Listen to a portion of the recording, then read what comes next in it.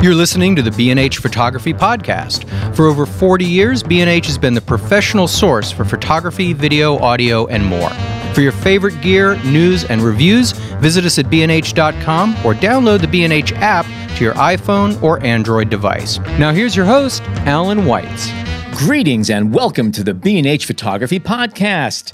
Today, we have two guests, photographer Stephen Wilkes and his wife and business manager, Bette Wilkes. Stephen is a photographer whose work I have long admired both aesthetically and technically.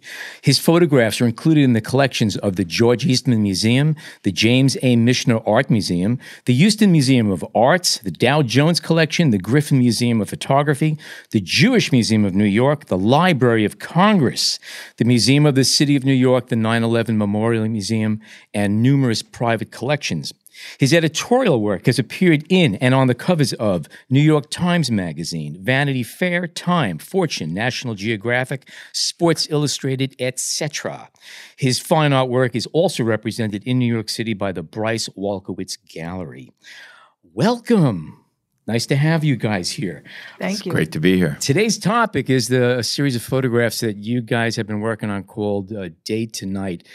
And it is ambitious to say the least. Just a fast intro. They're not time lapse. They're not time exposures, but they are a record of an entire day's activity in one location. Correct. Summarized in one photograph. And it is still a photograph, even though it's a collage, montage, however you want to describe it. But it's one photograph that takes in day to night, and it's amazing. Bette, you are the mechanism that makes all of this happen in this relationship. What are the seeds of this particular project? Where did it start, and what was the first photograph that you did in this series? Well, the first photograph was the High Line, and Stephen was asked to shoot that by the photo editor at New York Magazine, Jody Kwan. Mm-hmm. And she came to him, and we sit in our offices with our back to each other. And I hear him talking to her on the phone saying, God, Jody, I love the High Line during the day, but I also love it at night. What about if I did a picture for you where I shot north to south and combined day to night in one photograph? And I'm listening to him, and he's going, I don't know. And he says, but I'm going to figure it out. And he hangs up, and I turn around and I say, how are you going to do that? He goes, I don't know, but I am going to figure it out. But were you immediately thinking production as soon as he asked that? I was immediately thinking, oh my God, what are we going to do here? How am I going to get him permission to be where he wants to be? Is it fair to say you already had this stuff bubbling in your head for a while? Because you don't just volunteer to do something like that unless you got something cooking back there. I think it's funny. First of all, I could never even come up with that idea if I didn't have my wife, Bette, who's just such an amazing partner in terms of she takes care of so many of the aspects of the business that allow me to sort of float like that creatively, you know, and that's a huge thing. You it's have a great gift, no question about it. So yeah, I get to float, and sometimes when I float, things like this happen where I get this intersection, and for me it was a thing that happened when I was years ago, 16 years ago, when I did a photograph for Life magazine of Baz Luhrmann's film Romeo and Juliet. And it was there where the idea or the concept of actually creating time change in an image sort of jumped out at me. I was asked to do a panoramic photograph of the set of the film with all the cast and crew, and it was essentially I was paying homage to the old big pictures that Life magazine used to do. Mm-hmm. And when I got to Mexico to do this photograph, and I'm all set to do a big wide picture, the set is a square. And I'm like, how am I going to make a 3-page gatefold out of a square? And at the time, David Hockney was doing this really exciting the photo collage technique where he's shooting multiple images and then pasting them together. And I was inspired by that. And I thought, wait a second, I could kind of do that kind of an idea. I could, instead of taking one picture, I'll take like 250 images of the entire set. And I essentially took the square and I opened it into a panoramic shape. And in the process of making that photograph, I had Claire Danes and Leonardo in the center of the photograph, and I had them embracing as Romeo and Juliet. And you see everybody, the cast and crew's behind them. And then as I panned my camera and started taking multiple images, there was a huge mirror, literally, on the set. And in that mirror, you could see a perfect reflection of Claire and Leonardo and the cast and crew as well. And I asked just for that one photograph. I said, could everybody stay exactly as you are, except Claire and Leonardo? I want you guys to kiss for this one photograph. And then I came back to New York and I put this thing together over like 7 days. I have such respect for Hockney. I never want to do that again. But I actually looked at the finished composite images, this collage I'd created, and I changed time. I had them embracing in the center, and in the reflection they were kissing.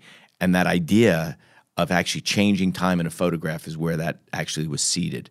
And I just, again, never wanted to do a giant collage like that again, but suddenly this advent of Photoshop and the idea of technology allows me really now to sort of take that idea and that concept, that dream in a way, and bring it to reality in a seamless way. That image you shot on film or in? That was all shot film. That was all shot film. Yeah. Color it was like print film. 5-7-inch prints, just all laid out. I was shooting, it was a 6x7 format, and I just literally shot hundreds of images, and then I got giant contact sheets made, and I hand cut them myself. And I actually have the test that I did. I did it initially with a Polaroid to see if it could even work conceptually, and did that. But it was one of those things. That's, to me, what's interesting is how ideas sort of evolve. And even though that was so many years ago when I did that.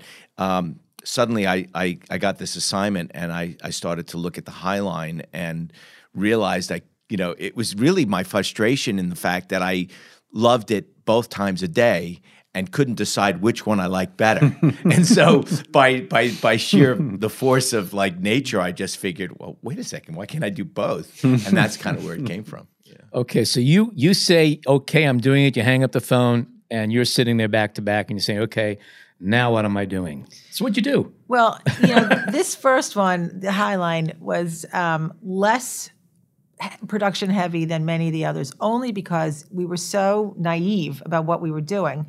Stephen went out, he scouted it, and funny enough, you wouldn't have taken the assignment if you knew it was involved. Naivety is sometimes a blessing. Yes. But the crazy thing is, and I don't know if you remember this anecdote, but the crazy thing is one of the guys that owned one of the buildings that he wanted to shoot from ended up to be one of his collectors. At the time, that didn't exist, but further on down the road, which when I wanted to shoot from his rooftop, it was like, no, I don't really want you. And then he ends up becoming a collector of my work, which is really funny. Yeah. It's okay, let them refuse every time like that. That's okay. But so for that one, we have a long-standing relationship with one of the equipment companies up in Mount Vernon, who knows Stephen loves to shoot from, a great big lift. And I called him and I said, what do you got? What's going to fit? And they're like, okay. But I said, but Sam, we need it for, about 24 hours. He's like, what? I'm like, yeah. So this particular lift truck wasn't, your favorite truck. Yeah, it wasn't my 170-foot Condor. That's my preferred choice. So we didn't have such a hard time clearing it. You said you didn't want to talk gear. Now you're talking gear. This is... I actually really want one of those. I want to put like a toilet in one. I want to have like a cappuccino machine. You're there for 36 hours. 36 hours. I like this guy. So from my perspective, this one wasn't as challenging because I was able to get the permission. The streets at that time, the High Line was still under construction. There wasn't a big problem getting my permit. Tourists didn't discover it yet. Yeah, it wasn't that big a deal. But when we moved on to the Flatiron, that became a huge production. And that happened because some months before, we were on assignment in Times Square photographing the Jumbotron there. Is it the Jumbotron? Am I saying it right? Yeah. Mm-hmm. And it was for a particular client, and we had the 170-foot Condor out there, and he's up, 70 feet in the air shooting. Everything's going great, and all of a sudden this big black car shows up, and it's the executive director of the mayor's film and broadcasting office, and he says to me, "What are you doing?" And it was freezing out, so I was sitting in the car, and I said, "I have my permit." He said, "If I could pull you out by your hair right now, I would. It's a vaulted sidewalk. He's going to fall right through." And I was like, "Really?" And he's like, "Yes." And I said, "Well, we've been here before. We've done this before." He's like, "Let me see." So he goes around and he looks around, and it ended up that we really hit it off. We got the shot. We became friends through the whole thing. He said, "Is he also a collector now?" Sort of. His wife has one of our pieces. This is the Flatiron pieces, actually, and he saw that we were really serious about what we were doing, and I was able to work it all out with him. And so I went back to him and I said, "Look, we want to do the Flatiron," and he said, "You know what? We're not doing this without the DOT." he said, meet me downtown. It'll be me and the DOT, and we got to walk through this, and we got to walk it off and see if it's really feasible. From the Highline shot, which was an assignment from a magazine, Right. Did they continue in that fashion as assignments? And then what's the time frame we're talking about from the Highline to Times Square and then to Flatiron? And when did you know it was going to be more than just one shot? And Well, what happened was they came to us, New York Magazine again came to me and Jody and said, and this is kind of a funny story too. Our son had got accepted to NYU, and so we were going for one of those briefings, and we were up at top of the Kimmel Center, and when I get sort of visually enchanted by something, it's as if the entire world turns off. So I have no focus other than what I'm looking at. It was the parent orientation. Yes, yeah, the parent orientation. So Betty is like, And Betty's the parent, right? Betty's the parent, and I'm looking out the window, and they going, separate you, so oh the my kids God. go in one room and the parents go in the other. And he's with the kids. I'm looking at And this he's like- view of Washington Square Park, and I've never seen this view before, and I'm like, this is so incredible. It is a great. I've been up there. And and Betty's like, why aren't you listening? Why aren't you listening?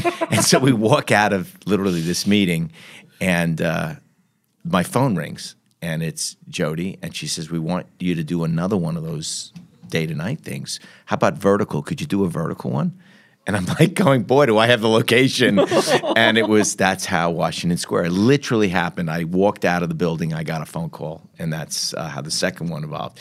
And I think then the second one we showed actually at the APAD photography show. And I think we both of us never saw a reaction to any of my photographs like that picture sort of drove.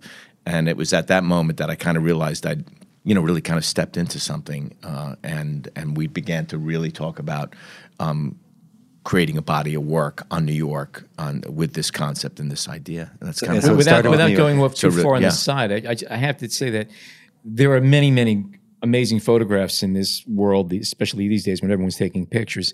But what's unique about this series of pictures is that you have to stop and look at them because it's more than just a pretty picture or an amazing image. It's something that, as you're looking at it, you realize that there's no way you can see this in any other form except in this photograph. Exactly. But you It know doesn't what? exist. It's a really new way.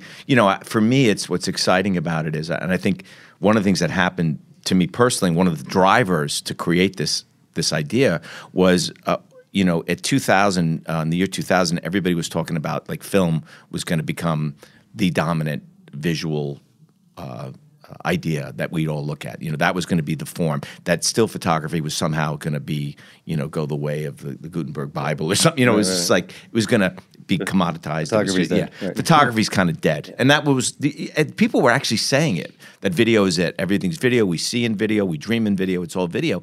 And I took such offense to that because I felt like, wait a second, we have this digital technology now. It's a whole new way of thinking, and I started to realize that I wanted to sort of create something photographically that show in a way that this is just the beginning of where still photography can go, that there's a whole new, with these new tools, we're not limited to a single image anymore, a single moment. Why does it have to be that way? Photography's always been an evolution, and that's kind of the way I've always thought about it. And Now, that said, these photographs, each individual photograph contains up to 2,000 elements from 2,000 photographs. Is that correct or no? Well, no, I will shoot anywhere from 1,200 to 2,200 images to do one day to night. And it's what's important to note is you said it's not a time lapse. This is me hand-cocking a traditional large format lens and taking 2,200 single photographs, moments that I see with my eye, right? So it's all done in the most traditional of manners. What's different is I'm capturing the image in a very high resolution digital back, and then it's what we do on the back end, and the combination of the way I photograph and the way we put the image together in post allows me to really, and you, the viewer, to experience what was essentially my memory of that day. And he edits the 2,200 or the 1,500 into 50 images select. Into, on average, usually about on 50. average. Yeah. Now, you also mentioned that you start off one of the images you have to have, one of your base images, I believe you described, There's no people in it. It has to be empty. Yeah, what we try How to do do is you do that? it's called a Sometimes. it's called a we call it, I describe it as what I call a naked plate based on Yes, time. okay. So what I do is I as I photograph, for every moment you see in my photographs, I have moments where I consciously don't have any people in that area.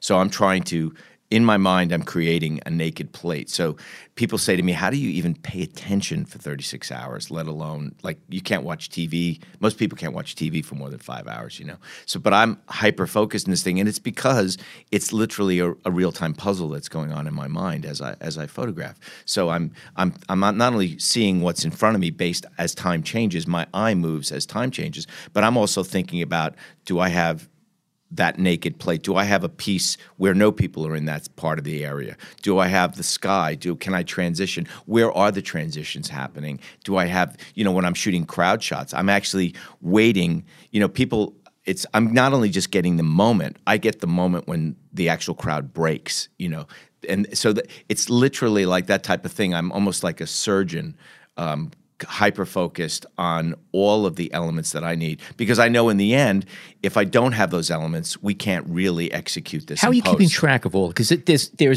these are amazingly complex pictures that take in a wide field of view, wide angle of view. And as you're up there for a day, literally, Sometimes and you're watching, more. or sometimes more. How do you keep track of all of these? Do you know that you have like this lower quadrant clear of people? Or, are you taking notes, or is it just all in your head? It's all in my head. I don't talk to anybody except my assistant. I keep my assistant. And he marks them all. And he marks them. We have a very elaborate, it's a combination of a color system and, a number system that allows me, based on time, to know exactly where I am at any given moment. And the beautiful thing about what I do is, I shoot for 18 hours, but when I edit, it's all based on time, right? So I kind of know where I am, depending on where I start my edit. You can literally, with my work, you can sort of sit and just cruise through, keep the space bar down and just fly through all the images, and you can actually see time change in my photo. Right. So that's what I'm doing. But my eye is moving as time moves. So the critical element in this whole thing is I have to really decide where day begins and night ends. And that's what I call a time vector. And in my photographs, if you look closely, my vector can go on an x-axis, a y-axis, or even a z-axis. And so essentially I'm really taking the concept of the space-time continuum, what Einstein described, right, as a fabric, what time is, and how this fabric gets warped by gravity. I take the fabric of time. That's why I see time as a grid as well, and a fabric, except I flatten it onto a two-dimensional single piece, of film. And these ideas that you're discussing, and even the process, at what stage did these ideas come to you? Was this there as a seed from the beginning, or are these ideas that you developed over these 15 years? The exploration of like the space-time continuum actually happened. I had done a few of these, and I was reading the book on Einstein, and when the word fabric was brought up in the book, I suddenly had this light went on in my head, because I see time as a grid like that, like a fabric. Wrinkle in time. A wrinkle in time. Yeah. So I was almost, in a strange way, intuitively just seeing it that way. I was seeing time that way in my photographs. And then as I started to evolve the work and explore this idea of a time vector, I started to realize that if I could move time not only on one axis, but on two axes, and in fact 3 axis points, suddenly I could change your perception of depth in a photograph. And what I describe as what's most interesting, I think, is the color of light in my photographs. When you look at the color in my pictures, people come into galleries and my shows, and they look at the images and they go, "Wow, what's he doing with the color?" I'm not doing anything with the color. You're seeing the color of light change over a 12-hour period in a single photograph. And so our brains are wired where if we're in this room now and we turn on a red light and there's no other light on, after about 5 or 10 minutes, Alan, you're going to look neutral to me. You're not going to look red. We have auto-white balance. Yeah, right. Exactly. That's really what it is. That's what it is. We neutralize it. We neutralize everything. You can't go neutral in my photographs. So in a way, color, for me, in my photographs, the color of light becomes almost like a musical score in a film. It adds I've discovered that there's a real powerful narrative in the ability to change the color of light over time.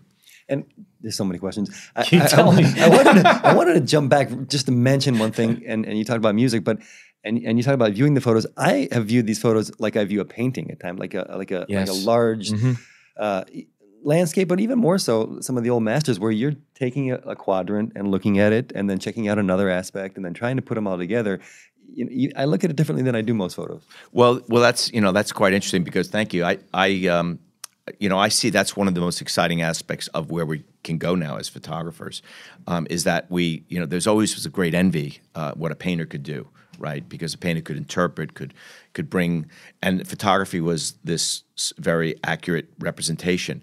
What you can't fix reality. You can't fix reality. But now what I'm able to do, and if you look at, I'm a student of painting and art history, and as I started to evolve my work, and one of my first inspirations was Jan Bruegel, the Elder, and he really established for me. If you look at my day-to-night work, you can see the scale of Bruegel in my photographs. There's this concept of being able to actually see and feel the stories. One of the paintings that struck me when I was 14, I went to the museum, the Metropolitan, for the first time, and I remember seeing the harvesters for the first time, and it just changed my life. I never saw a landscape like that. And I remember walking up to the painting and actually just looking at all the stories that were going on within this painting. And it was so nuanced, and yet even though I was capturing this entire breadth of the scene, I could still feel almost the sweat coming off the brow of these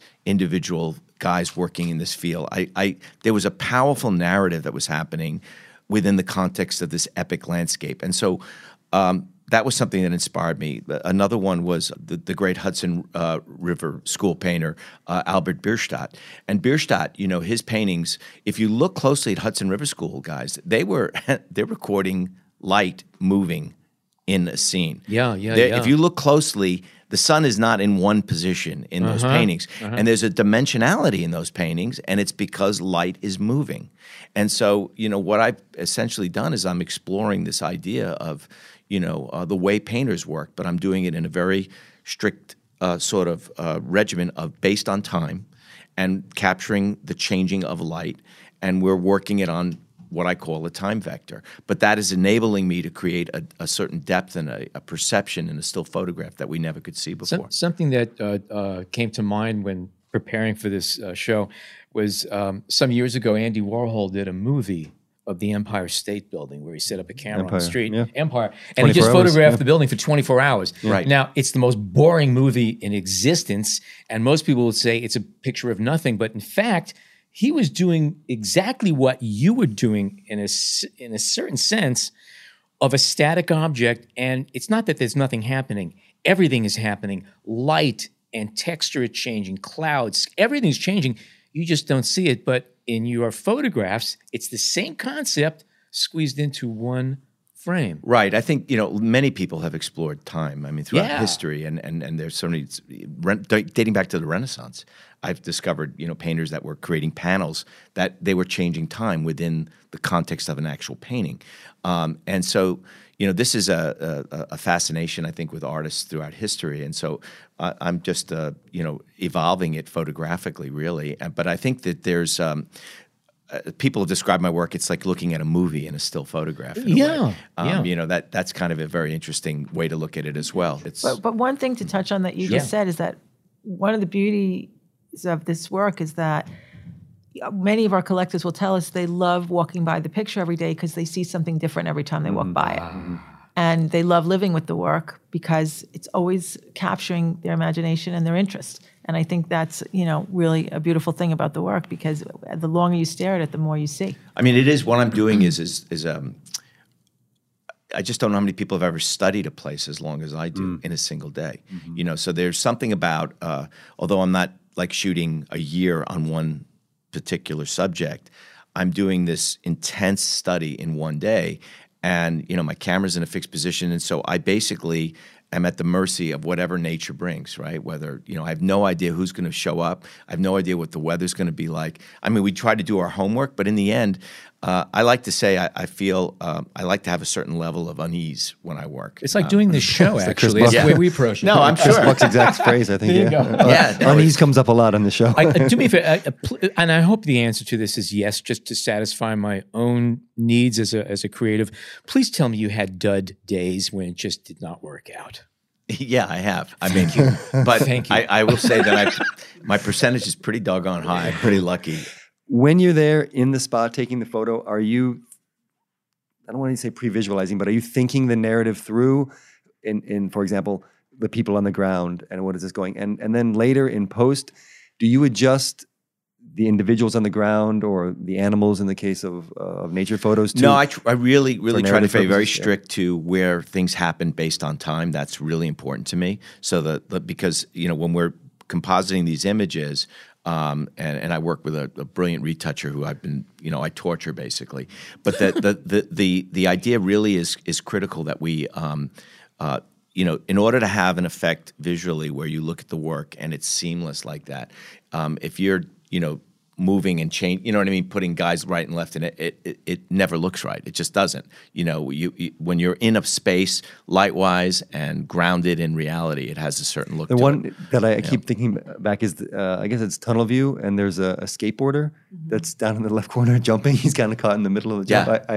That happened. Yeah, those right? are all. I mean, And the that people one look. also, the guy throwing the baby up Baby in the up air. in the air. Oh, yeah. And people always comment on that. Yeah. And I remember when I first saw the take, I was like, My breath was taken away when I was watching him throw the baby up in the air. bet. I couldn't believe how high he was throwing that kid up in the air.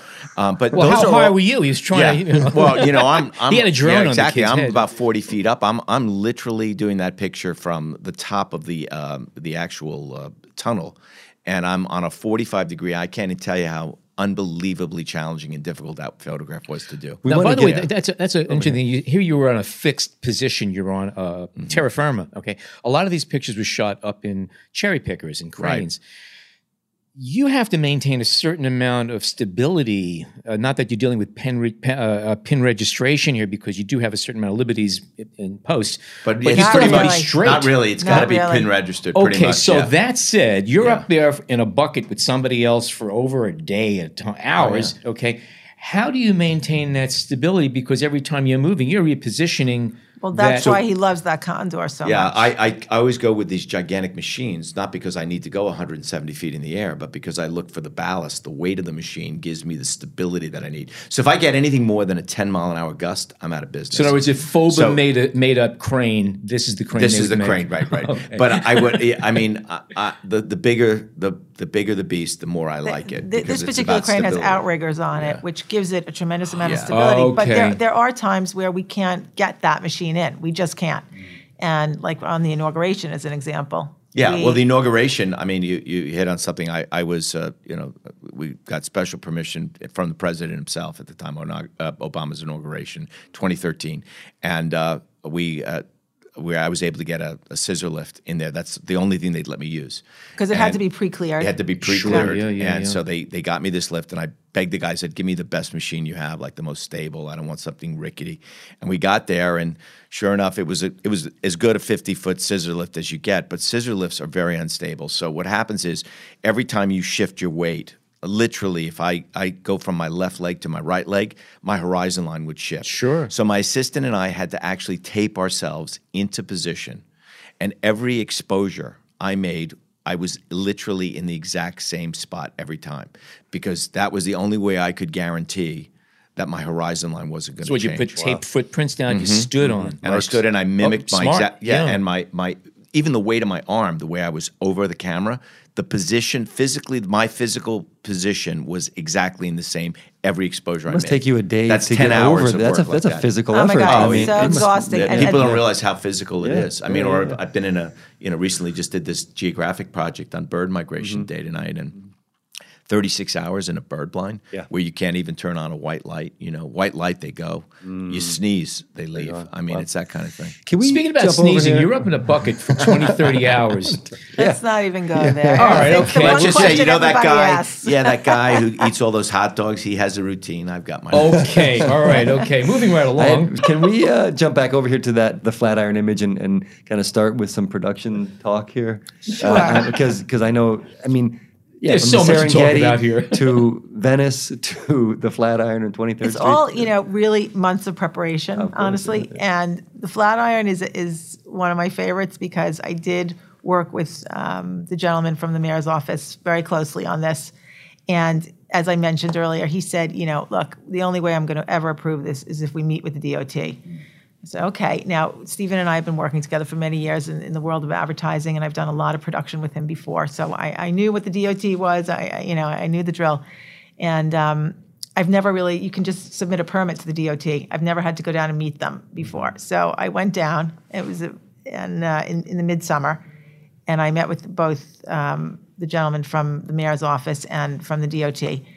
And we walked through it all, and I explained everything. I also had to have permission from two other sources. One was the pork chop, which is the bit of land right in front where all the blue umbrellas are, and then another set of permissions from the Flatiron building itself. And it was a little bit different than I might have to get today. But anyway, that being said, I got permission, and they said to me, here's the day you can shoot at 9/11. And I thought, oh, there's going to be nobody on the street because it was the 10th anniversary, and I thought everybody's going to be downtown, but I was too petrified, honestly, to say, do you think you could give me another date? Because I knew I was the 12th. But pressing then she the buttons. told me, and it said, Stephen, they're going to let us do it on 9/11. I go, oh my God, you're kidding me. That means we're going to get the memorial lights The tribute of lights. on Fifth Avenue.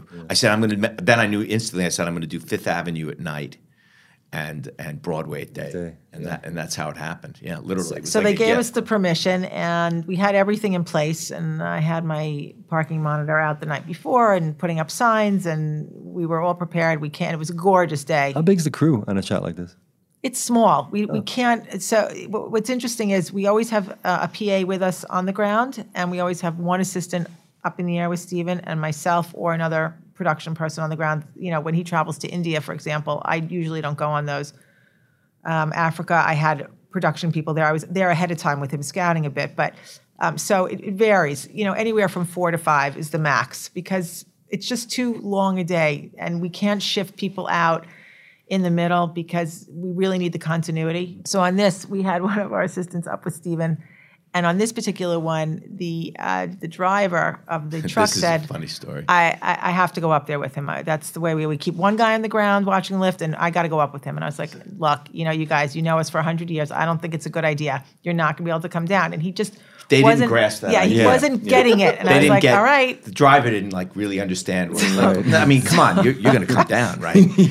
We're sitting And I up kept there. saying, no. No lunch break. So I'm No. up there, and I'm like it's a perfect And day. we're literally, all this we have amazing stuff I'm getting. and we have a pulley system. So For I would go out and drinks get or drinks food. and sandwiches, whatever he needs. bucket, Put it in basically. the bucket, and the bucket goes up. And I remember pulling the bucket up, and the guy goes, all right, I'm coming down now. And I'm like, I don't think so. No, he said to me, he looked at me. What happens is If you can't fit in the bucket, you ain't going anywhere. So we got all this great stuff. I'm all set. I'm waiting the sunset. Now I'm literally just waiting for the memorial lights to come on.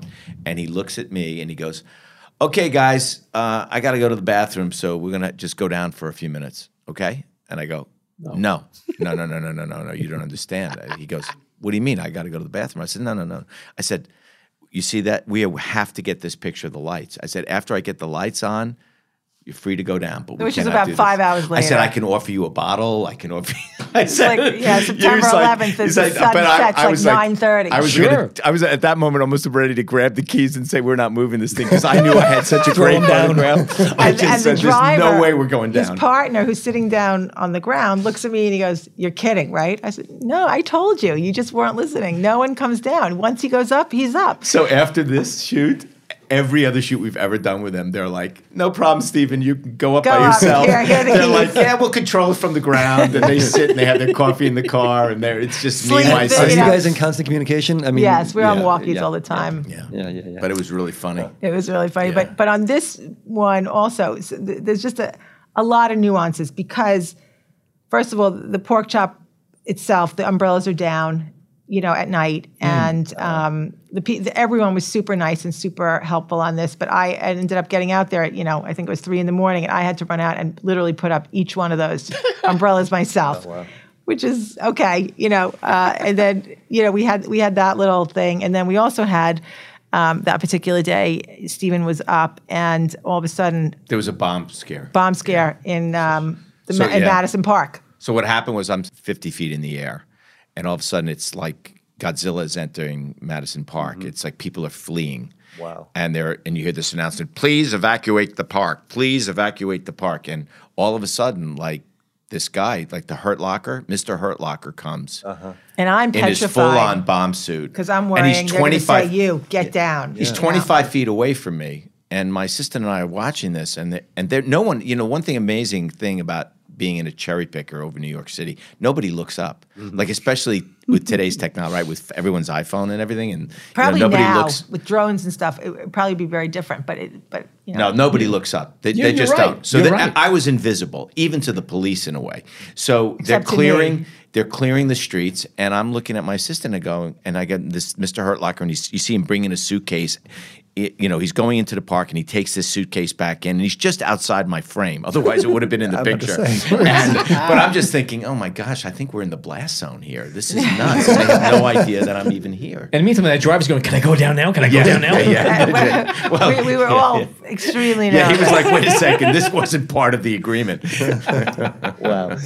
So follow up on that. The bomb. They cleared the bomb. And because it was 9/11, it was even more so. Yeah, oh, sure. Even more. It was pretty crazy. Worrisome to everybody. And I kept thinking, oh my God, please just don't look up, because I figured as soon as they see him, they're going to be like down. They didn't look up. They cleared out the park. They went through all the machinations, and then they went about their business. Everybody left and headed downtown. And we were sitting there. It was also just happened that Italy had just opened. So there was a line around the corner for gelato. There were a tremendous amount of people on the streets. It just ended up to be a magical, magical day. The weather was fantastic. And really the rest of it, I have to say, went off without a hitch. We were so fortunate. And in each one of them, there are always something happening, last-minute changes. It is production heavy. Each one of these does take months. I can't tell you, Gramercy Park was one of the ones we did it. After that, and I had to go through a tremendous amount of permission gaining through the Gramercy Park Association, which we became friendly with. And each one of them brings its own nuances and its own problem solving. I think the beauty of it all is that because he's up there for so long, people who work with us really respect it. I was going to say, what's the one thing that links everybody's eventual okay? You know what I mean? Their approval. Is it respect for the work? I are think they expecting a print at the end? Sometimes we do that. With Gramercy Park, we did do that. We made a contribution to the Gramercy Park Association so that they could auction it off and raise money for the fund, which worked out really well.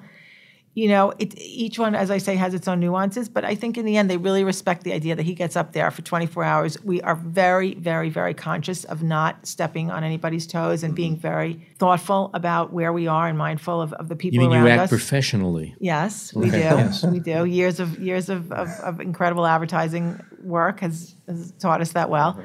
And I think that's been the beauty of it, and it was a real homage to the city when we first started the project. And in the mayor's office, really took it on and understood what we were doing, and we had the great fortune of getting permission to be up in Central Park on Bethesda Fountain. That one also had its own nuances and problems and permission granting, and that's a whole nother genre. And then we did Brooklyn Bridge Park. It took me 2 years to clear that.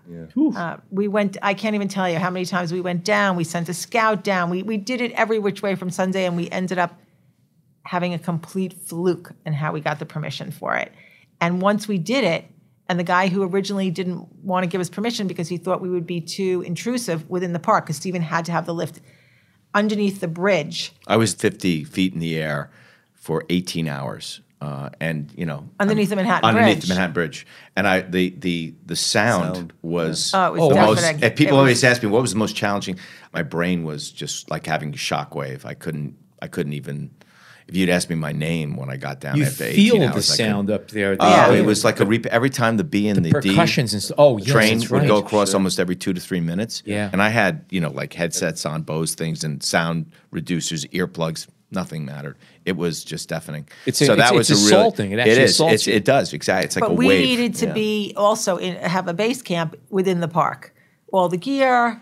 everything that we needed around us. The lift was in the park. We had offered to go into the trash area. We offered to go on the street, but the prime area he really needed to be was still in the park. I wanted to make a picture, Saturday in the park kind of feeling, this kind of, something that, harkens back to, again, some of the impressionists, the celebratory view. The work has really, for me, has always been the New York, especially, and where it sort of emerged from was I just love New York, and I just want to make photographs that make people feel the kind of love I feel when I look at the city and I think about the city. When and how did it grow up as New York to Africa and everywhere else? That was really interesting. I mean, it started with I did one of California, what really was a sister image to Coney Island. I wanted to photograph the Santa Monica Pier, and after that image, we then Chicago. There was an opportunity to go to Chicago, and I always loved the Cubs, and so I ended up. I'm a baseball fan, so I did this, and then of course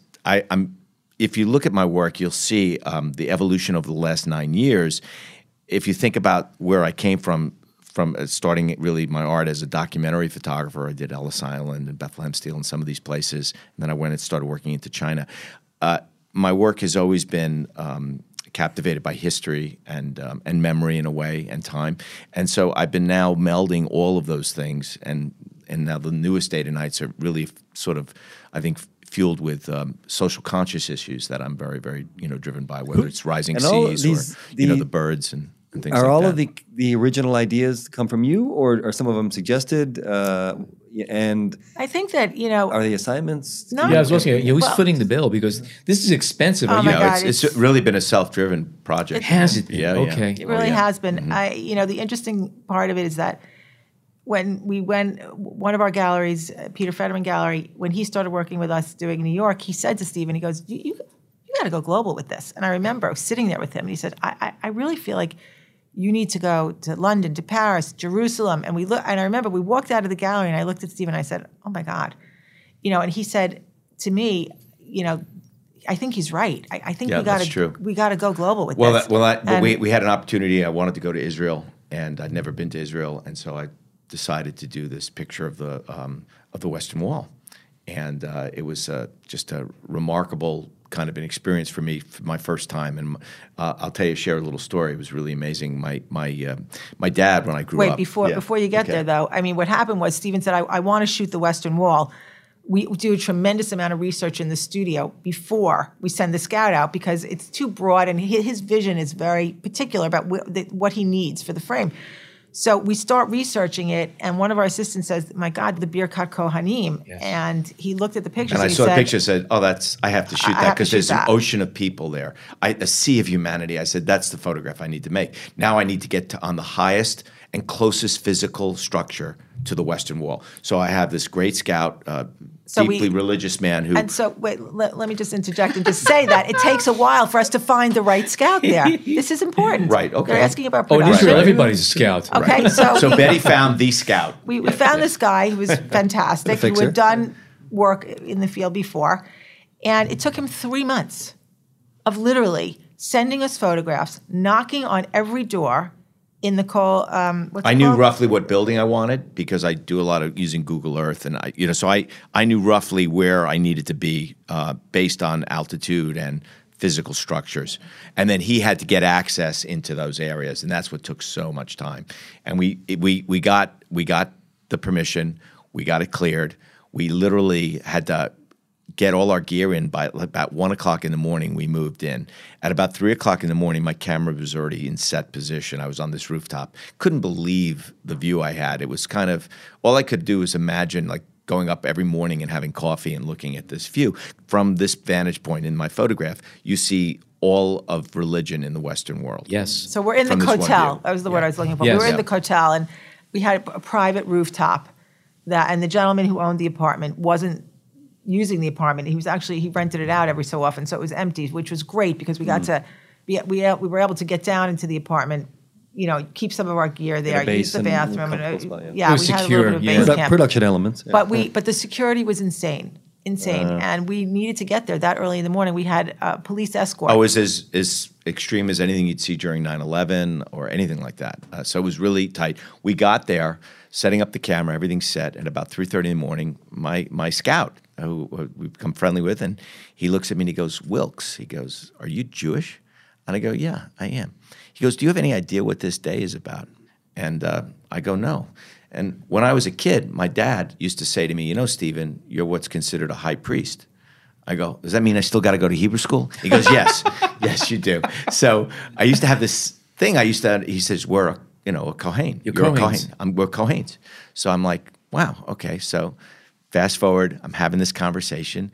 I said, yeah, I'm Jewish. He says, you know what this day's about? I go, just a day that I guess especially everybody comes to pray at the wall. He goes, no, this is the day that all the Kohanim come to bless everyone.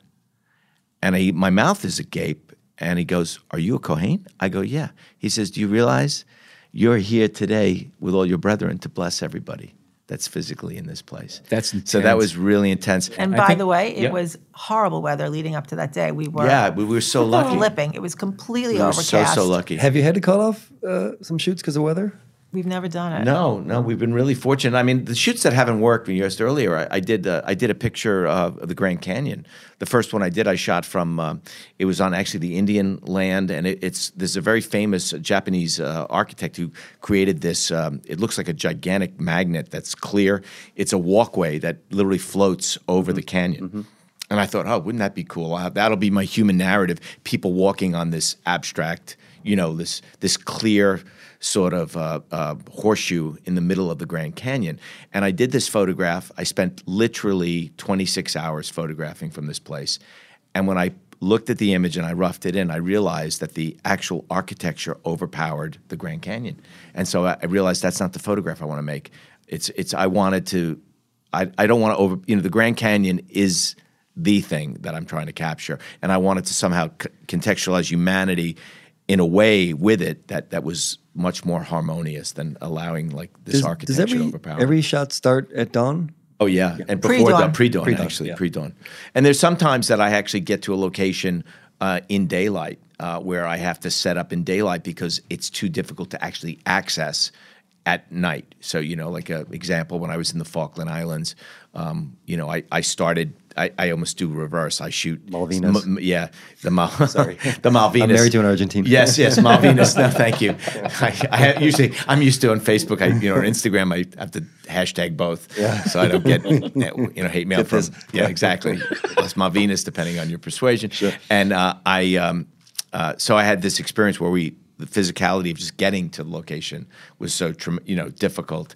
We had to actually get out there in the early afternoon and then work a sort of a reverse schedule. Well, it really doesn't matter at the end of the day when you really start. No, it's 24 hours from beginning to end. Right. Exactly. Yeah. Well, I think when we were waiting for moonrise, I mean that has a great effect. Yeah. I mean, then it does really matter. Sure. Because, yeah. That's why when people hear, why are you shooting 36 hours? Usually it's because of moonlight. I'm trying to get, when I started moving the work into from the National Park series that I did, I started to realize that, how do you capture night? The only way is there is no light in a national park, right, other than moonlight.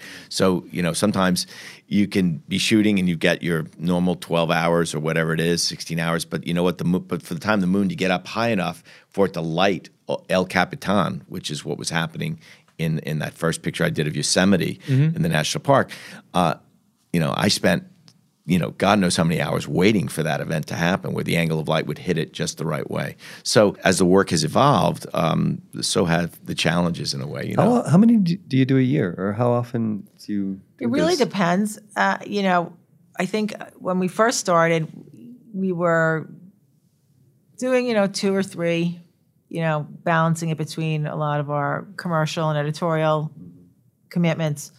And we were moving along. And then Stephen signed a contract with Toshin, and we had 35 at the time, and we needed to add a substantial amount to finish off the project for the book.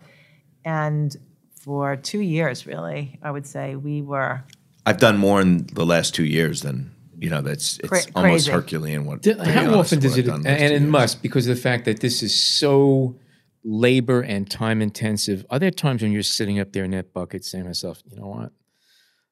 I think this is played. I think I've done it. Hey, I don't think it's what at point that did I time. prove my No, point? I don't. No, I- it's always on the back end. It's the what- edit. It's the where edit. he's The like, edit is "Oh." a torture. But I was very, very. My heart was warmed reading a great book on Da Vinci, and it describes procrastination as this beautiful thing that it actually is not procrastinating. It's just that for creatives, you have to. You're working through it, and I keep explaining that to my wife. That she keeps saying, "Why aren't you editing? Why aren't you editing? Why aren't you editing?" She's always screaming at me. I'm never editing fast enough, and I'm like, no, I am editing. It's actually in my head, and I'm thinking about it and the relationship of it, and where I'm going to go with it. And I'm telling stories, right? And I'm also reliving my memory. So that's what photographs do, right? I mean, they think they keep our memories alive in a way. And so when you experience the things that I experience when I spend 24 hours looking at a scene, just studying a place, it informs you in a way that's very different than almost anything I've ever experienced. And I think one of the great joys for me personally has been when people stand in front of my prints and they experience it the way I did. And, we've found it fascinating the way people actually spend time looking at my pictures. They don't just glance at my work. Oh, no. There's a way, that there's something think about the time that I put in that comes out. Well, it's a perfect example of that, of all of this, is that we had the great fortune to be commissioned by the United States Embassy in Canada and the National Gallery in Canada to create a day to night of the Canada 150, which was last summer. And it was on July 5th, I want to say, or July 2nd. I can't remember the exact date. And we knew we had to shoot that day. And we had months, almost a year of preparation getting into this. And at the last month or two before, we found that the Royals were coming, which changed where we could shoot from because, they have to have so much security, et cetera, et cetera. And we were scouting with the team from the National Gallery who were helping us. And we had a fabulous team there. And anyway, we settle on this location and we get to Ottawa and it is pouring. And I mean pouring. And Canada 150 is going on whether it's pouring or not.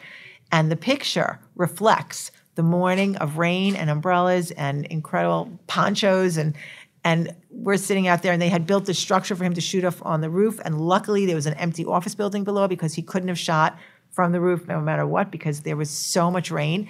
And he shot through the entire day into the night. The fireworks weren't off until I think 10:30 that night. 11. Yeah. And we shoot it. And it ended up, we knew we had the picture because we had this incredible break of light during the middle of the day, et cetera. It looked like a Hudson River School painting, the sunset. It was just spectacular. But the incredible thing was that after we made the picture and we presented it to the museum and to the people of Canada, the next day we were at the National Gallery and Prime Minister Justin Trudeau and his wife Sophie showed up, just completely coincidental. And we were we got to know the ambassadors from the U.S. of Canada, Bruce and Vicky Heyman, and Vicky's there, and she says to Stephen, "Oh my God, you got to come here."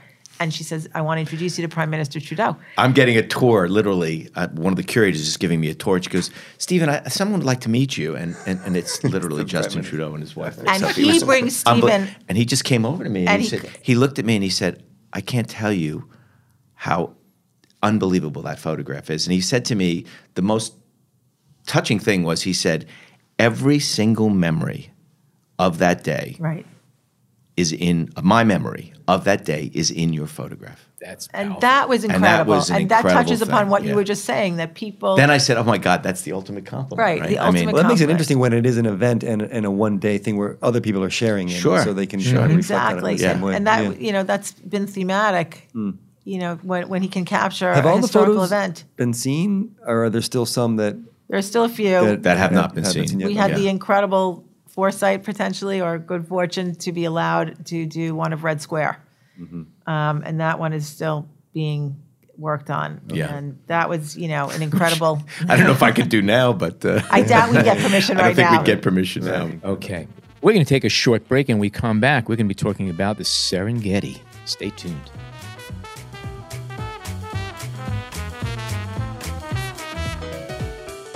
We hope you're enjoying this edition of the B&H Photography Podcast. Send us a tweet at BHPhotoVideo, #BHPhotoPodcast. for Serengeti, I started working with a team out of Tanzania, my God, like in September, and we didn't shoot the picture till March. It took that long. Everything moves at a snail's pace there.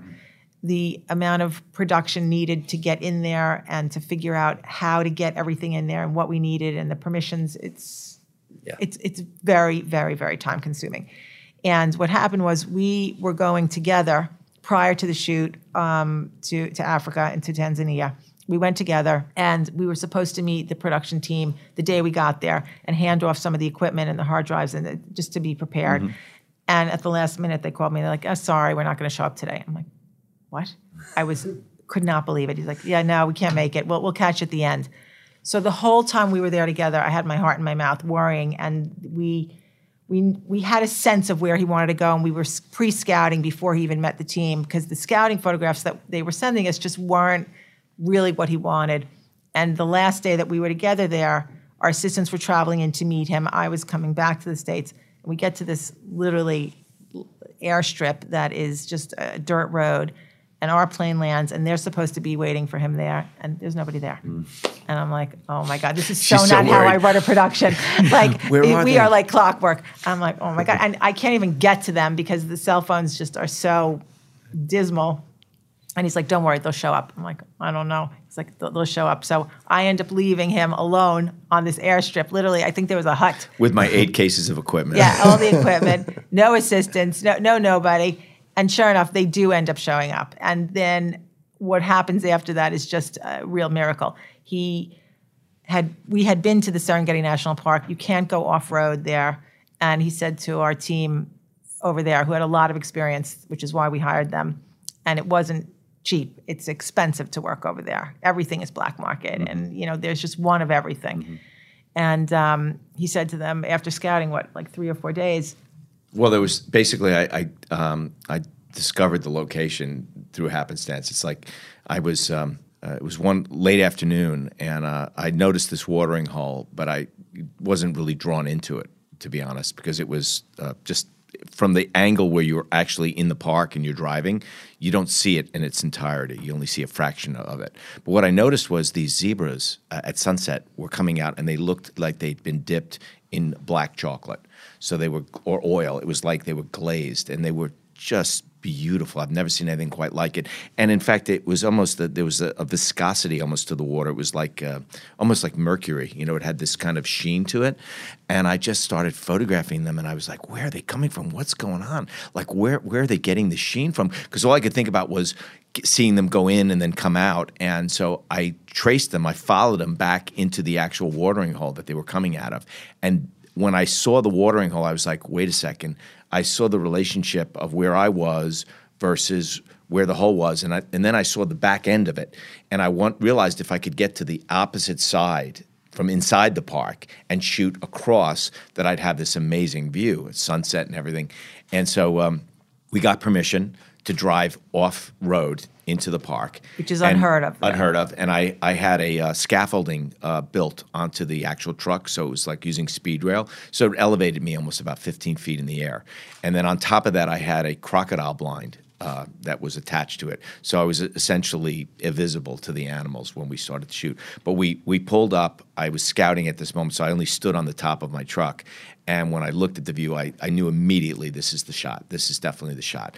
So then we had to get back, and we spent almost 4 or 5 days negotiating with the head of the national park. Waiting for permission.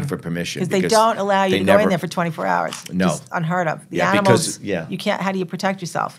Not only that, it's really about the poaching. They they don't want anybody driving in the park after sunset, so it's a very, very strict thing. Guarded and I needed to actually be set up, like I needed my truck in the situation all dialed in, like at 1 o'clock in the morning, so I could shoot the stars, and they agreed to it. We were able to do it. They said, we'll only allow you to do this. You have to camp out in our tents. So they allowed us to use the actual national, the Rangers tents. So we literally spent the night in the middle of the Serenara. But we had a security guard with a rifle, and we also had a Maasai with a spear. Yeah, well, let's just say you got to keep your bases covered there. If I had known what I know now, I don't know if I would have been. I don't think I would have slept at all, frankly. And I'm God knows if I probably would have ever stepped down from my rig, because when we pulled up that night to set up the camera, as the lights came across this watering hole, there were all these eyes lighting up. We immediately think of crocodiles, but they weren't crocodiles. They were hippopotamuses. So there's a whole family of hippos there. So after the fact, I realized that when a hippo, if you get between it and the water and its water, it will, likely go after you. And there's a 95% chance you're going to die if a hippo goes after you, which I didn't know they had that high of a kill rate. You can't reason with them. No. So and by the way, people think they're these lumbering animals. They're much closer to the dancing hippos that you used to see in the cartoons. That's how fast they can move. By the way, we're talking about a photograph, and if you're listening to the show, if you just go online, you could find it very, very easily. But it's essentially a small watering hole. It's maybe 50, 60 feet across. Yeah. Maybe. Mm-hmm. And it's in the photograph, you have over the course of 24 hours, pretty much every animal species that came along to drink. Yeah, it was extraordinary. I mean, one of the things I did Noah's Ark around a puddle. It was essentially Noah's Ark. I kept waiting for him to, to drop the boat. You have to talk about what happened when you were shut down. Well, what happened was I set up the camera. We were there. We started taking photographs. It was 26 hours. I think I took 2 hours to stop to eat lunch. That was it. Otherwise, I was photographing the entire time. And what I witnessed it was truly, really biblical in a way. I mean, I don't know how else to describe it. And it was kind of a life-changing experience because, I'm a dog lover. I love animals in general, but I've never witnessed anything quite like this. So all these species are sharing this watering hole, and I'm watching this over a 26-hour period, and you don't even hear them grunt at each other. There is absolutely it's like this idea that they're competitive in any way does not exist when it comes to the going into the water and sharing the water. It's an equalizer. It's an equalizer. The animals seem to truly understand that water is something everybody gets to share, and that whatever other problems you have with each other, you could pick that up after you leave the watering hole. But when it comes to the watering hole, everybody's on the same plane. It was astounding to watch, and it made me begin to understand that animal communication is something we don't really truly understand. And I started to really think about how my work might be able to evolve into capturing more of that idea of animal communication. And that's really how, the bird series got. It was based on Serengeti, and then I did a photograph in a place called Ropes and Bite where I captured, orca whales and the way they intersect with humanity in this magnificent place called the Bite. When you're up there, are you? Well, I have two questions about that time there. How often are you pushing the shutter? And also, do you have a lot of great ideas when you're up there or about everything else that's going on? Or are you so focused on what's going on there? No, I'm just, I really try to live in the moment, so, you think about, as a photographer, I started as a street photographer, and I would, I can kind of smell a picture before it happens. And I think what I do is, although I'm in a very sort of controlled, set space, and my frame is very defined already, I am, just reacting to what my eye sees. So I'm literally just seeing things and reacting. I like to describe it as I'm a street photographer from 50 feet in the air. That's what I do. Not to say I don't have an idea of a picture, but I don't let my pre-visualization of something define what it is that I'm going to capture. I'm open. I've learned over the years that I want to somewhat be able to have this frame, but then I get lost within the frame. I want to get lost a little bit because that is what kind of drives my uneasiness a little bit, and so it makes me pay even more attention. And I tend to be very afraid of missing something. And like with the Serengeti shot, what Bette was mentioning was we shoot such large files that every 3 hours or so I have to clear my computer off just to capture, and to keep working fluidly. And so sometimes that involves like literally disconnecting, and it's a couple of minutes before I'm live again. And so there's always this moment of where I'm completely terrified that within those few minutes something the shot's going to happen. Yes. Like the lion's going to strike. Something's going to happen, especially when you're shooting wildlife. And so or in Manhattan. My assistant, or in Manhattan, true. and my assistant looks at me and he says, after 4 minutes, he goes, "You're live. You can start shooting again, Stephen." I'm like, thank God. I looked around. So I'm in a I'm in a crocodile blind, right? And that's like this basically it's like a beige tent with a 20 by 36 window in it. And so I don't have really peripheral vision. I have to, in order to see what's coming on my edges, I actually have to lean my head out the window to look. And so I lean my head out, and literally, if you look at the photograph, you'll see a family of elephants marching across. That is the moment I see them. And it's like, I'm going, oh my God, literally I was shooting so fast, my assistant was cocking my shutter for me. I was just going, if you could motor drive a 4.5, I was motor driving. It was just so incredible. But to me, the most spectacular moment was this, when they just came across that center section, and the baby, the gesture of that baby was just, it was out of the Jungle Book. It was magical, And so my point being is you just never know when that stuff's going to happen. And I just felt like so blessed. I was so thankful that my assistant Chris got it finished and done, because 30 seconds later, I don't get that picture. Not to get too far off the topic, but what camera are you using, camera and lens system? So I work with a Linhof, large format camera. And it's a digital back on it? Digital back, a phase digital back, yeah. Okay, yeah, all right. Phase 100 megapixel, yeah. So time will go by where you won't be shooting. I mean, it sounds like while you're up there, you're like every other photographer, you're waiting for that moment. There's not like a set number of minutes exactly. or time. No, there's nothing. I like I said, my eye moves with time, and certainly I'm creating naked plates based on time. And if there's transition, color and clouds, coverage, different. I'm getting coverage based on my time transition. So that's always happening, and that's always in the back of my mind. But I live in the moment. Like I said, I'm a street shooter, so I'm reacting to what I see with my eye, and that's really what it's about. That's what people, when you look at the work, it's way more. This is not a time lapse where some mechanical mechanism is shooting pictures every 15 to 30 seconds or every minute. This is me seeing very specific moments throughout the day and the night, and that's why it is really an accurate representation of my memory of what I saw that day. That comes through the photo, though. Even it's hard to put your finger on it when you're looking at the photo, but this idea does come through, I think. Yeah, well, I think if you look close enough and you see the moments, there are a lot of really cool moments in it. That's what's kind of fun about the work is, the joy to me is in the details, and the joy for me is bringing you into the picture. A lot of art, you need to stand back at 4 feet to take it in. My art doesn't work that way. You can stand back at 4 feet and take it in, but then I want you to come closer. I want you to come in. Come on in. You have no choice. Yeah, you have no choice. I want you to come inside, take a look. There's something for you to discover. And like Betty said, I mean, that's the great pleasure is when people who live with the work, say to me, Stephen, God, every day I wake up, I see something new. And that's what I love about art. I like art that, you can rediscover every time you look at it. Can I ask this, and we've touched on it a bit, some of the work comes from assignments, others it's you guys decide you want to shoot it and you figure it out. I've heard you mention a grant. Yes. And Tashin. So there's a whole lot of players involved in funding this to some degree. And, And you sell prints also through the gallery. Yeah, the gallery is what really, to be honest, my gallery sales is what really is how we feed it all back into the project. Okay. Right. So it's the print sales that really are able to.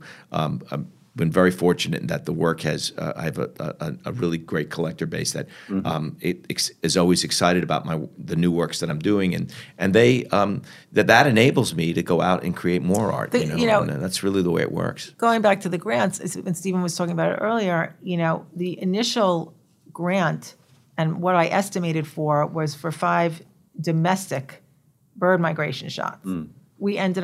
He ended up basically going around the world to do it. So the grant budget that was initially forthcoming did not even come close to covering what we needed to. That was for coffee and snacks, basically. The great thing is one of the exciting things for me as a photographer. You think of the Geographic is really this bastion of photojournalism, and I think when.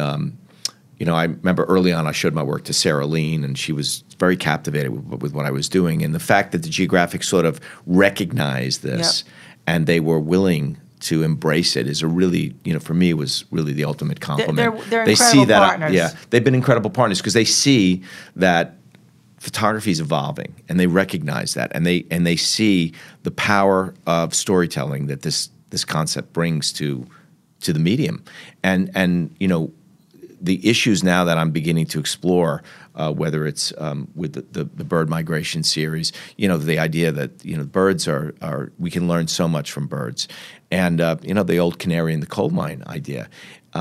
Seeing these species, studying them the way I did, it's almost like a scientist. When I spend a day like that, I see the mating rituals, I see all the nuances, the way they teach their young how to fly. Everything is in my pictures, So it becomes a real way for, your average viewer or a young kid who never thought twice about birds to suddenly have an experience with a species in a way that's really enlightening. And maybe they get excited about birding and realize, the birds can teach us things. They can tell us what's coming before it actually happens. When were the bird photos shot? And we this were last year. That was Well, all in over the last year. 2017. Yeah. And how many locations over the course of a year for the bird photos?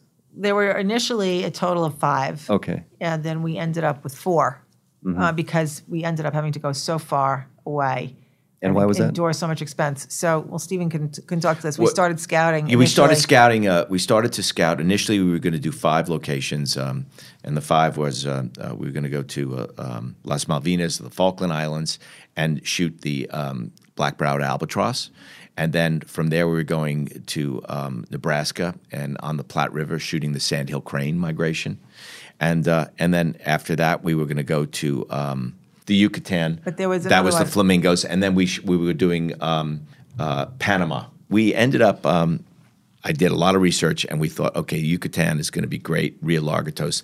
There's this incredible nesting area where the flamingos come It's a in. sanctuary. It's a sanctuary, and so we had it all lined up. Spent about 7 months. I had a scout there, a producer, the whole thing. We worked out everything with the national park, and then 2 weeks, literally, before I was supposed to get on the plane and go and begin to start shooting, I get an update, and my producer calls me. He goes, "Stephen, you're not going to believe this, but I just got off the phone with the scientists, and the birds are not here." And I go, "What do you mean they're not?" He goes, "Well, they're not nesting where they normally nest." And so that doesn't work for me. I got to know that the birds were going to be there. And so I called my editor, Kathy Moran at the Geographic, who was just fantastic on this project. And we started brainstorming and realized that, okay, let's just, if they're not there, they're not there. Let's figure out where we can catch them. And so we started looking at Africa and an area specifically called Lake Bogoria. And they have a huge population there. But the thing is, they don't nest there. So again, that created a new challenge for me. Could I actually be lucky enough to capture them as time changes an entire day without them, having this giant, move? Because when they have their babies with them, they tend to stay there, right? So we went for Bogoria. I found a great local scout, and basically I heard the numbers were great. We got there, and something happened. Climate change affected this picture too. So we get there, and the first night there's a massive thunderstorm, and I find out that over the last 5 weeks, this is the dead of dry season, they've been having massive rains. And we get out in the morning to scout for the first time, and I see all the hills have this almost sea green color, like spring. And I notice there's this almost a freshwater river in the foreground of the lake that's just coming off the side of where I was standing. And I started having this conversation, and I see the birds are coming into it, and they're bathing themselves. So it turns out lesser flamingos, they love feeding in this alkaline, rich, nutrient-rich water. But in terms of bathing, they love fresh water. And so I looked at the situation, and they were saying to me, "This has been going on every single night, Steve. We get a thunderstorm around 9:30 at night with lightning and everything." I go, "Okay, so if that follows, then this freshwater stream should be here over the next 2-3 days." And so what I decided to do was I built a 30-foot blind. And this is crazy, but we actually had it brought in from Dubai, if you can believe that, because they didn't happen to have that in this area of Africa. So, and we literally had it wrapped with fabric, and I climbed into it, and I built it right on the edge of the fresh water, hoping that the birds would ignore me and want the fresh water enough to continue to bathe there. And I guessed right, they did. You've been charmed. Yeah, that's what my sister Every says. 20 minutes you're going, boy, again, he's gotten charmed. I got lucky. And did you find out why the birds never showed to Mexico? Was there or what happened? We never got a confirmation, but essentially there has to be a certain temperature of the water. The water has to be a certain height in terms of for them to nest. So if there's too much water, they can't create their nests. It's almost like the nests get drowned. So it affects the young. So I think that's what it probably was. It led to. It was something to do with either temperature or water, or sea level. Over the course of this series, are there any kind of major technical advances or changes that have improved the photography? That was a big question I had. Well, how long the first shot on the High Line was taken? How long ago? Well, that was with I think it was a 37 megapixel back, 37 or 40, yeah. 40 megapixel back. So now I'm using 100 megapixel back. So to answer your question, That's it's the a big great change, question. yeah. It's We're no longer measuring time in years, but by pixel count. Yeah. I love it. Well, the thing is what I feel like a writer who suddenly had a thesaurus handed to him, and I've learned all these new words.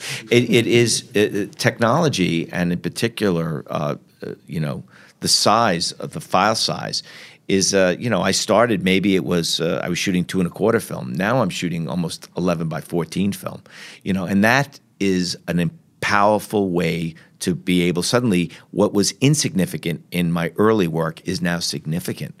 So as a storyteller, I love the fact that I have that much more information to work with. And I think one of the things that I'm most interested in is when you see my prints in person, I'm trying to create a visceral experience for you. I want you almost to look at my work as a window, like you're standing there. It's as if I'm trying to change. I'm really, really interested in the way the eye sees. And so part of the way I photograph now is to try to almost replicate the way the human eye sees when you see a big, big print like that. So from a perception standpoint, your peripheral vision, the way your eye moves through a lot of my work, feels like you're there in a sense, right? And that's what I'm really interested in. So for me, it's very exciting. The larger, the more and more megapixels I have, the closer I get to realizing what I consider is the human experience of seeing. So that aside, though, what about the post-production part of it? Well, that creates more problems on the post side. That has not changed. The backs are doing great. The problem is the optics File have to size. grow, and the file size, and the other thing is that the time it takes to layer this type of huge data together. So we have a funny line with my retoucher where it's always that whenever I make a change, I call her up and I go, "Time to go out for coffee." That's the cue, because it's 20 minutes on the fastest computer to open one the of file. my files. Yeah, Now, 20 minutes. Your retoucher is in the studio with you when you're working, or are you guys in separate locations? They work We work remotely. remotely, yeah. So, but I have this wonderful program that I'm able to work simultaneously with her anywhere in the world. She used to come up to the studio a lot and work with us and work with Steven, But now one-on-one. we work. It's as if I'm sitting next to her. She can share my screen. I can share her screen. What program is this? It's called Join Me. Yeah, it's Join Me. Join Okay. Me. Yeah. Okay. Yeah. And can we talk post-production now? Can you just kind of maybe walk us through, if that's possible, from the images are shot, they're collected, and go? Well, the post work, it starts with me editing. That can take almost a month, to be honest. Well, it starts before that. I mean, first we get back to the studio, and the assistants have to download everything, and Yeah, well, that's obvious, but still, it's time consuming because there's a huge amount. The data. I mean, data. the organization of the data is huge, and then we have to we edit now in Capture One, and I basically, because my workflow is such that I like to actually parallel as much of my experience when I'm actually shooting, where if we start changing and adding different software and so on and so forth. The other thing I do is I actually create a time lapse and as a study that. guide. And so my time lapse, what that does for me is it's not used for any imaging. What it's used is strictly for me to study time. It's a reference. It's a reference guide. It's a I see guide. how the light moved. I see how things changed. So while you're working, you have a separate camera doing a time lapse of everything. Oh, that's fascinating. Yeah, Okay. yeah. And so that enables me to really see how light is moving through the scene. And that becomes a great tool for me in terms of visual reference of how I'm going to decide where day begins and night ends, and how time is going to move through my photograph. So, and then like I said, we'll spend. The thing people have to understand is that when you see my work, there's all this micro detail. Well, I capture very specific moments, but because my scenes are so broad in terms of the information in each photograph, that there may be 5 or 10 or 15 other great moments that happened that I wasn't even aware of. So I get to I have to rediscover my work when I edit. So it's not just the marked frame. You have to visually I have scan to scan each frame. yeah. And so you're doing that at 100%. And just imagine the time to render and all that stuff. You can realize why it takes a month to edit. And then all the moments are based on time, and they get, I mark them, they get circled, and then I sit down with my retoucher, and I create the master plates. I choose the frames that I feel the best skies, the transition based on time, and then we build the master plate together. And once that plate is built, then it comes down to, okay, my best and most favorite moments based on time get seamlessly blended into the image, and that's how it works. The post side can anywhere from 3 to 4 months. I have a team of assistants, current assistants, and old assistants that I still work with. So I have almost 10 pair of eyes go through the file through its complete gestation. One file can have 28 iterations. Yeah, 28 to 30 iterations easily, before we even print. And then we make these huge Epson prints, and then we rip them apart. You know what I mean? Like it's constantly being and then finalized after we and print it in the studio refined and rip them apart, he'll sign off on the final file. We'll give it to our master printer. He'll print it, and then we go through another. That can take 2 weeks, 2 to 3 weeks, 2 to 3 weeks, sometimes longer, because color is so critical in my work. So if you're 0.5 yellow or red in my images, it changes the whole narrative. So color is really, really important. Creating a harmony between day and night, and that's what the other thing people don't really realize is how challenging that is. And, I'm really bringing together these two very discordant worlds in a way where visually, you just are drawn to the image, right? They meld together without being jarring. Yes, exactly. And is that the hardest? That's the hardest thing. Absolutely, that's the hardest part. Now, you simplified this process a little bit in some of your city shots because, like, I know the Times Square, you use the side of the streets that are in shadow as your night. That's right. And Times your Square, daylight was daylight. There are two images that I've actually checkerboarded time. So, and those are the only two I've done it with. And it's because in New York, when you think of Times Square, it's a canyon. Night is in the shadow of that picture, and day is in the sunlight. Exactly. Right? So it's checkerboarded. So there's no like normal arc to it, and that's because Times Square sunlight comes in spots. And when I was looking at it, it made sense, and I thought, wow, that could be really cool. I'll checkerboard time and save 2 months. Exactly. Well, and what people don't know about that picture was. That picture was shot in the middle of August or July, I think.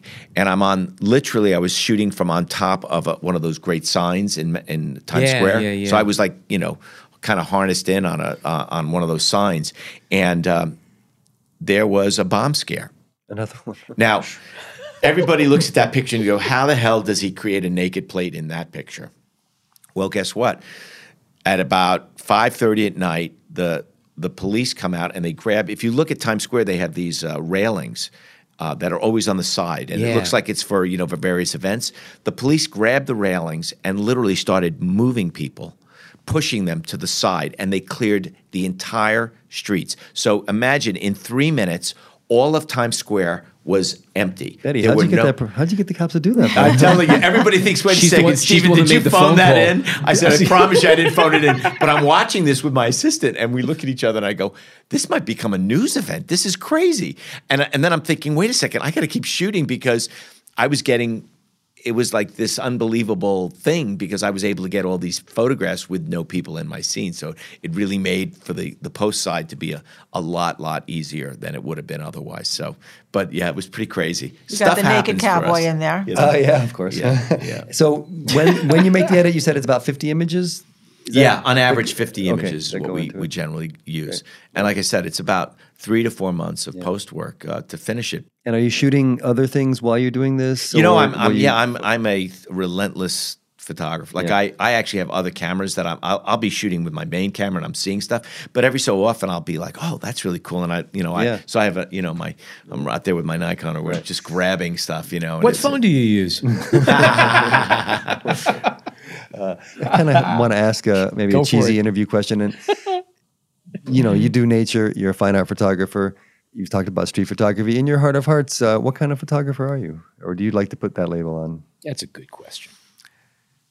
I just love looking, I love seeing things. And so I've never allowed, it's not about necessarily what I see. It's just the act of seeing that I love so much. I think it's the excitement of discovery for me. That's what photography is to me. I mean, I started when I took pictures through a microscope when I was 12. And so there was a draw to this idea that I was seeing something new for the first time. And I think it's just evolved into a constant sense of curiosity. And so I guess, it really, everybody says, well, you shoot this, you shoot that. And in the end, I really just think I like looking at things that excite me. And I think for me, the ultimate is when I get to show you something and hopefully you get as excited as I was when I saw it, So it's that idea of sharing. I think that's the beauty of photography. I think that's kind of the exciting thing even about like Instagram today is the idea that you could just share the way you see something, Yeah, and sure. And people have it, everybody can see things, but most people just don't look, and then that's really a great gift. And something I learned, I have my mentor is Jay Maisel. I've been working on a documentary on Jay over the last couple of years. I've been doing it. And, that's such an important part of some of the lessons that he imparted with me in terms of the idea of just looking. We all got to look. Take the time to look. Now, no doubt you're going to be taking many more wonderful photographs in the future. Do you think you'd be able to come up with a project as interesting and as, I hate to use the word interesting, but as complex technically as this? Because this is more than just going out and taking great pictures. Yeah. This is an awesome undertaking and a process. Yeah, to be honest with you, this is probably as complicated as anything I could have ever created. I like to say to people, it's essentially, my primordial soup of photography. It's everything I love about the medium of photography. Like you asked me, what do you like to? Well, if you think about day to night, I've kind of poured everything in. It's all in there. Yeah. Everything's in there. Yeah, what isn't in there that I could possibly want or need to have. Is there a fashion model in what's in there? I don't know. Listen, there's even, who knows? Maybe there's always something going on. I also tend to get a lot of brides also, so, that's always a funny element in my pictures. But yeah, I mean, to answer your question, by nature, I'm sort of, I have this kind of right brain, left brain type thing. So I'm always interested in new technology and things that are evolving and, so I don't know. I don't know where the next opportunity will come. Now I'm actually exploring the idea of, using time and connecting to rising seas. That's my next big project that I'm working on, and potentially how do we create an experience for people to understand what the future is going to actually look like. So that's going to be a very exciting new body of work that I'm just beginning on. Well, Stephen, I said up front, I've long been a fan of your work. You take the craft seriously and you push it to places where no one else has ever been. And it's just great following your work. It's wonderful having you guys here. Thank Betty, you. pleasure having you here as Thank well. you so much. And we My can't better appreciate- half. Yeah. Thank you so much. You're in trouble without her. No two ways No about question about it. Okay. I'd be out on the Definitely. street. Yeah. If folks want to see more of your work, where should they go to take a look? Well, certainly if you're, based on the East Coast in New York, please go to Bryce Wolkowitz Gallery. He always has Stephen's work up. And the museum show, National Geographic in Washington, D.C. is up through the end of April. Mm-hmm. Yeah, show, please yeah. check that out because we've got the bird images are 12 feet long. That's how Oh, wow, long the wow. prints That's are. awesome. So, and it's really an experiential. The current issue of National Geographic has the migratory the March birds. issue. Yes. And this is at the National Geographic Museum in Washington. In in DC. Washington, All D.C. right. Yeah. Exactly. And it's up till the 29th of April, as Betty said. And we have a book coming up. Yes. Which is going to be published by Taschen Yes. and out. When's that coming out? We're scheduled for the fall. Yeah. Okay, Yep. I think I'm getting a copy. All right, another great show. Thank you, Stephen. Thank you, Betty. Thank you for having us. And thank for you having to us. our listeners. If you're not a subscriber, go to wherever you have to go to. Where are we going now these days? We're going to iTunes. We're going to Apple Podcasts. All the places where you could sign up. You know all the places. I repeat them all the time. So that said, on behalf of John, Jason, and myself, thank you so much for joining us today.